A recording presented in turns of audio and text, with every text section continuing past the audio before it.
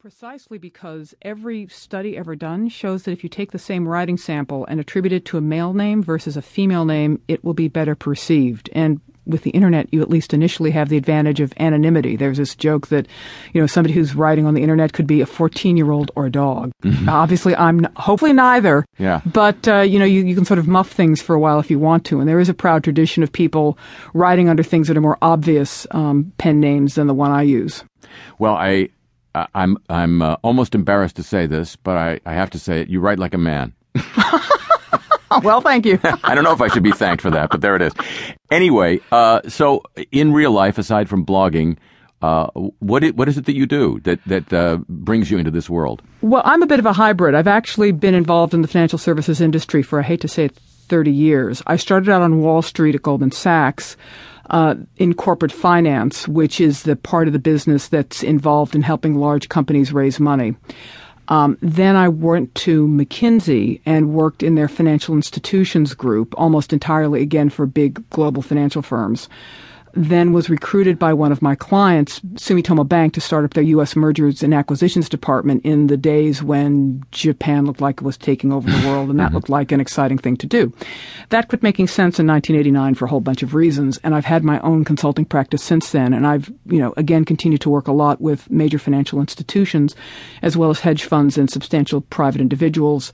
The financial institutions work has actually got me into some trading floor work, so I've just wound up by where my assignments have taken me of getting my nose under the hood of a lot of different sort of sub-businesses in the financial services industry. And just to tick off Sarah Palin, you went to Harvard and Harvard Business School, right? That's correct. Were you at Harvard Business School the same time as George W. Bush? No. Okay. I know some people who know him from back then who claim that he was apparently much more intelligent then. Okay, we'll leave that for another time. So you've been writing a lot in your blog and linking to other sources on the issue of the foreclosure situation. And anybody who's following this in the national media would think that from what the banks have been saying to us about it, it's basically a matter of sloppy paperwork. Your writing and the links that you point us to suggest something rather different. So what is the state of this situation right now, and what does this legal case, Kemp versus Countrywide, tell us about it? You're correct in implying that the banks are trying to minimize this as an issue. The problem starts from the fact that mortgages are now sold to get them in the hands of investors. A lot of people think of the old relationship where you'd go to the bank, you'd get the mortgage, the bank would keep the mortgage. That really isn't the way things work anymore for almost all borrowers.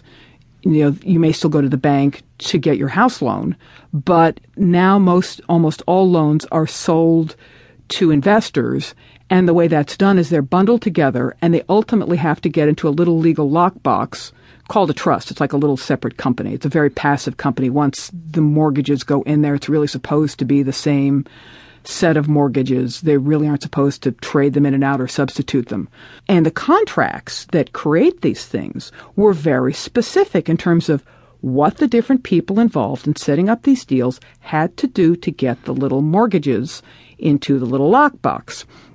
Now, what appears to have happened on a really widespread basis, and that case you mentioned, Kemp versus Countrywide, gives a critical bit of proof of it, is that for some reason, and it's really hard to tell because the banks are very closed-mouthed, but you see the evidence of it coming up in foreclosure cases. We've seen a lot of evidence on the ground coming up with people fighting foreclosures, but there's a lot of evidence on the ground that has suggested that somewhere between, say, 2002 and 2005, the banks quit doing a lot of the things that their very own agreements said they had to do to get the mortgages properly into the legal lockbox called a trust.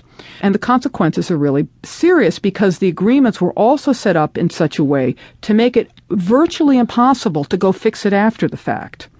Now, what this case you mentioned, Kemp versus Countrywide, this was just one borrower fighting Countrywide.